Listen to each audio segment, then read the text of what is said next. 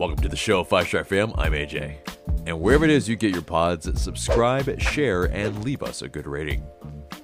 Welcome to another episode of 5 Stripe Weekly. It's been a hot minute, but a lot has been going on in my life. Some things that take a lot of attention, so apologies for the delay in some episodes. But yes, there is plenty of football all around the world right now.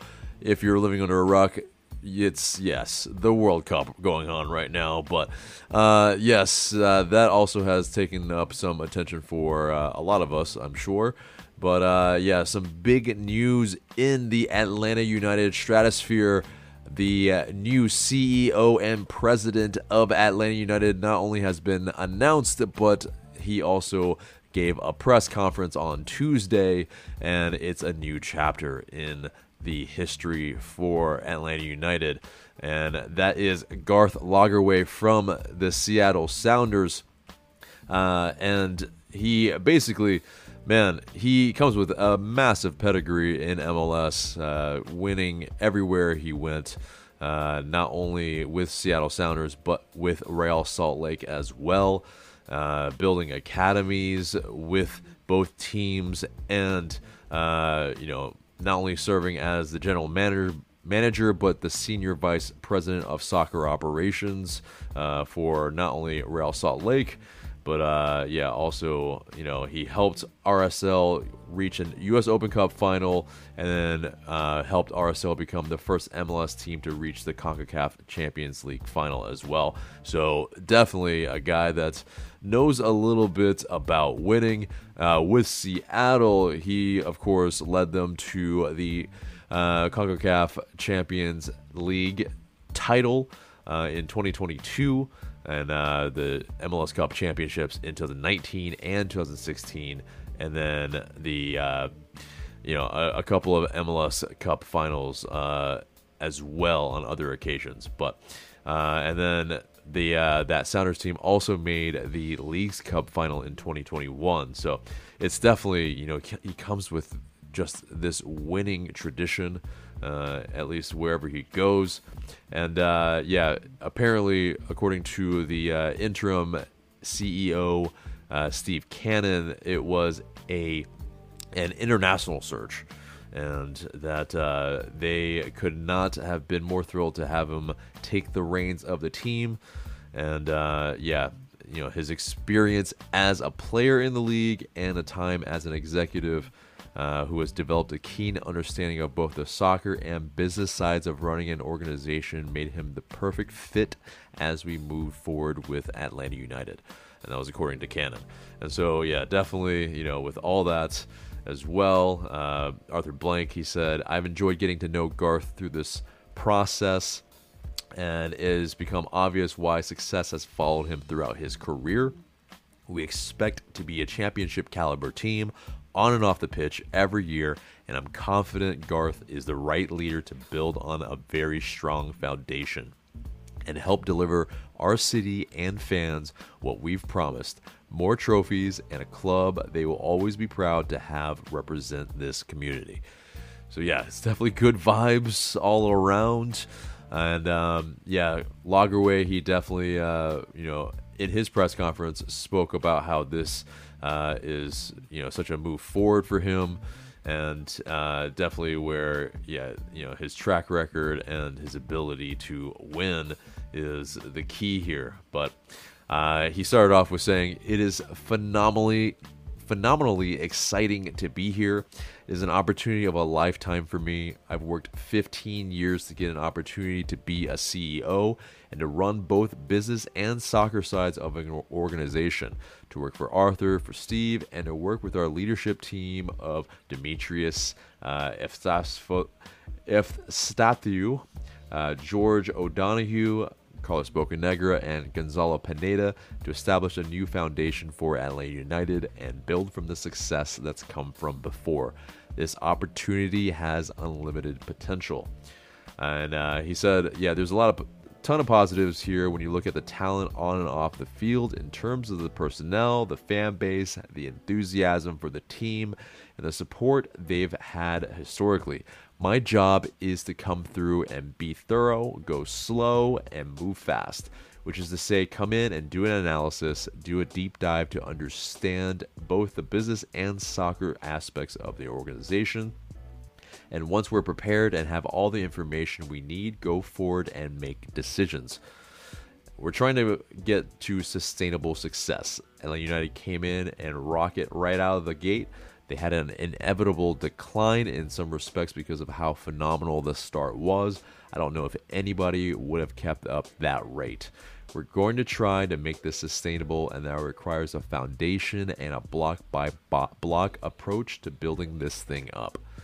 I mean, a lot of these words sound fantastic to me. It sounds like a guy that has run some things in the past.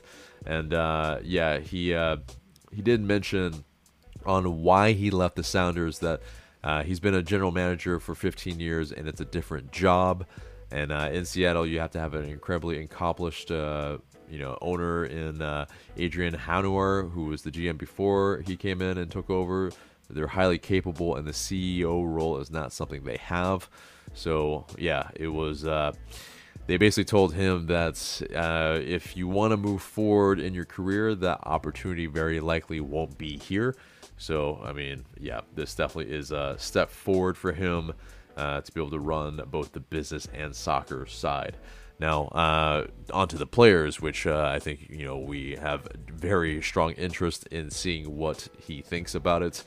He said, this is a league-leading organization within MLS, a league-leading organization within the NFL. I'm really excited about the expertise that is here, the resources that are here, and nobody has ever told me to come in and limit anything. We're going to go through our DP policy and look where we've spent to see if we can be effective and more efficient. We're going to try to maximize our resources, because if we maximize our resources in a salary cap system, that's going to get you better players. If you have better players, you'll probably win more games. That's pretty damn sure. But Atlanta United signed a couple of DP players in the past. Miguel Miron, Pity Martinez left for almost $20 million in terms of the sale, and both of them won trophies. And then you have Thiago Almada, who's in the Argentina national team, which is the first time that's ever happened in MLS history. It's not about being young or being old. They've got to be good players. And the one commonality that I see in my career is that I've always been permitted by ownership to sign the best player, not a star or someone with marketing potential. And so, yeah, that's definitely... prevalent and I think shown at Seattle Sounders, where Raul Ruidiaz, more or less, more people knew about him in MLS than in other leagues, and a lot of the players that they have made their names at Seattle. So it's definitely instead of bringing in stars, we make stars. And I think that's where we can really do something here and, kind of go along in that vein of what Lagerwey has built in his previous stops. So, yeah, what do you guys think? I mean, yeah, massive hire, and a guy that should move the needle forward for Atlanta United. Color me excited for this hire. It's finally some good news, and obviously as well, there was news that he and Carlos Bocanegra haven't spoken yet, but that they had been speaking, spoken in person, but they have been speaking, of course, in the hiring process. But Carlos Bocanegra, a hot topic for Atlanta United fans and many that want to see Bocanegra go, and it will be interesting to see how that relationship progresses, or if he is actually let go. So that will remain to be seen. But next bit of news was that Lagerwey's his number 2, Craig Wable, he will take the old role in Seattle. So that's That definitely isn't surprising for sure. If you look at their organization, just the measure of success that they have had. Next bit of news is that Thiago Almada, he made his World Cup debut, and it was in the 84th minute, and Argentina already up 2-0 against Poland. And yeah, Almada came in. He got 15 touches in the attacking third, completing 13 of his passes, and including a key pass, a through ball that almost made an assist at the end of the match. And so, yeah, it's definitely amazing scenes to see an LA United player in the World Cup make his debut at 21 years old. Super awesome. Imagine being 21 years old and making your debut in the World Cup. Just would be a dream, right? And he said as much. He said, quote, "I'm very happy for my World Cup debut. I'm the happiest kid in the world, like any other little child who dreams while having a ball at his feet." We talked internally that when we get hit hard, we have to react, and thankfully we got up quick. Now we need to keep going. Because, yeah, Argentina, they advanced. They were the top spot in Group C. And, yeah, it was, obviously they had a little bit of a tumultuous time after getting beat by Saudi Arabia. But, yeah, Argentina, they will now face Australia in the round of 16. Now, LA United also made another move. They accidentally leaked it on their YouTube with the player highlights a week before, really almost 2 weeks now at this point. But Derek Etienne, 9 goals, 6 assists last season with Columbus Crew. He is now an Atlanta United player. And yes, having come from Columbus, also from the New York Red Bulls Academy, also having split some time with FC Cincy, he definitely has the MLS pedigree in terms of not only winning a championship with the Columbus Crew, but also Darlington Nagbe. He apparently had a major role in selling him on LA United based on the things he had to say about the club, according to Mike Conti.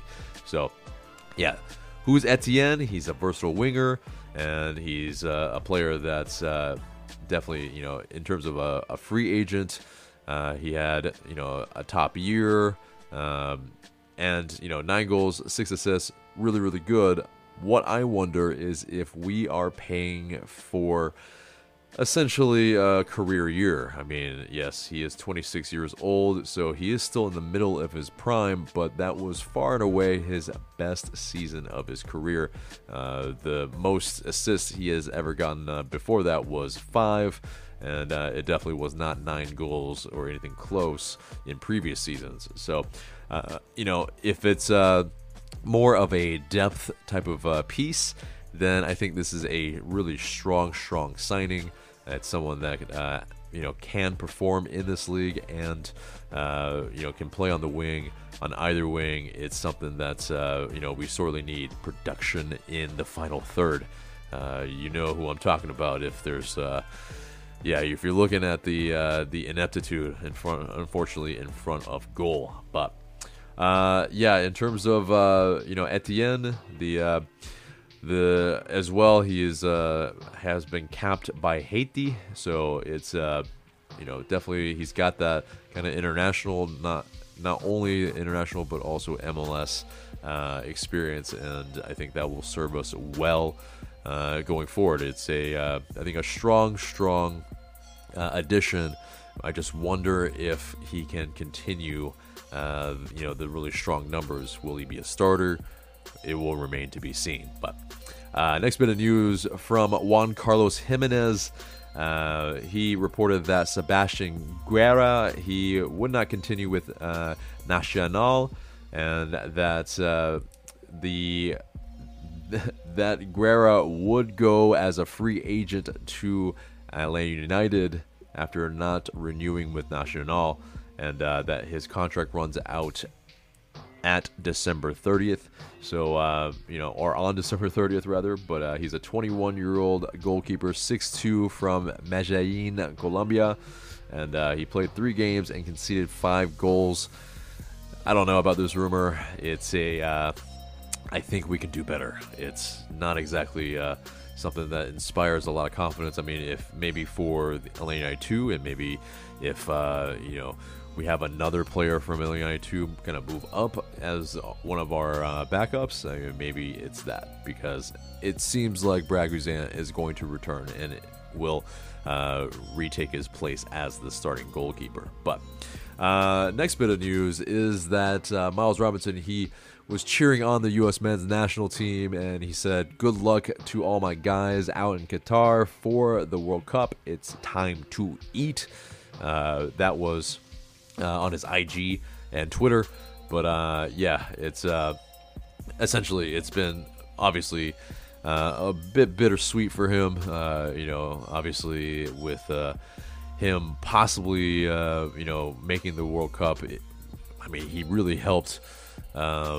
He really helped the U.S. men's national team in the qualifiers leading up to the World Cup, but with his Achilles heel injury, it unfortunately, of course, cut off that chance because of just the long recovery time and him not being able to make it back. But he spoke with LA United's media team, and he said, it sucks, especially knowing the importance of this year in my career. It's super disappointing, but it happens, And he said, in terms of, when it happened, he said it was one of those things that didn't physically hurt, but mentally, just to get carted off is a psychological blow that really kind of stinks. And, in terms of the how he's been able to cope, he said, "For me personally, I'm just trying to keep a positive attitude at all times, especially at this low point." He said, it's definitely frustrating because you become so close to these guys, because you see them every day. They're kind of like your brothers, and you want to help your brothers. And when you can't, it kind of feels like you're worthless at times, which sucks. Especially because your whole life, you created your whole persona around playing a sport that you can't play, so it's tough. And he said his family and his friends kept him positive and gave him support throughout this time. He said they kept my morale high and my energy up, definitely my friends and my family, and I'm super grateful for them. It kind of motivates me to come back better because I know how much they sacrifice just to keep me up. And he said about his recovery, it's going good. It's just one of those things day by day, but you can definitely see a progression and success based on the Achilles and how it feels. But yeah, I'm back on the field, kind of touching the ball. Nothing too crazy yet, but I'm definitely feeling strong. So yes, very tough to see Robinson, kind of miss out completely on this World Cup, because we know that he would be a starting player on this side. But it's good to hear that he's been propped up and that he's been able to recover nicely and is almost back. But speaking of that U.S. men's national team, they drew the first 2 matches against Wales and England, and then they won against Iran 1-0 and are now into the round of 16. They finished second in that group, and it's just what a gutsy goal by Christian Pulisic.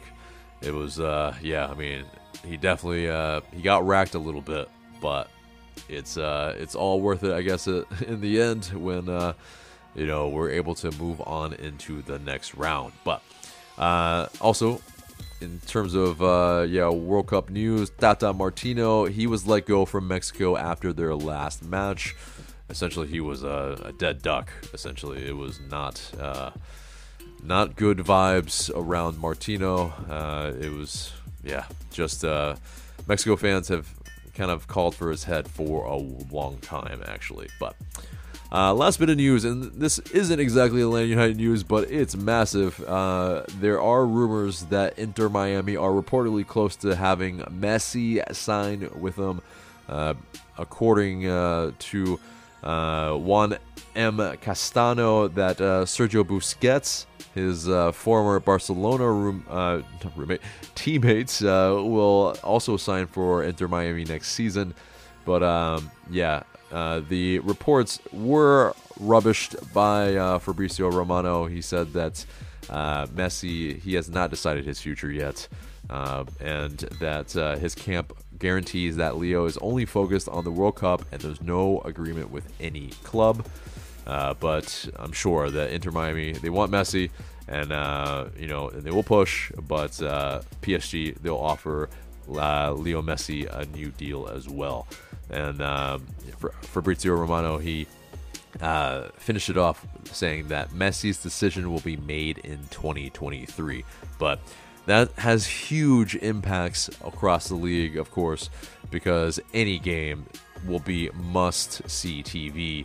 And any stadium that he goes to, it will be pandemonium. So clearly, if Inter Miami are able to get Messi, it is going to be ridiculous, and they will no doubt be front runners for the MLS Cup as well. So, I don't really want to see that in our division as well, in our conference.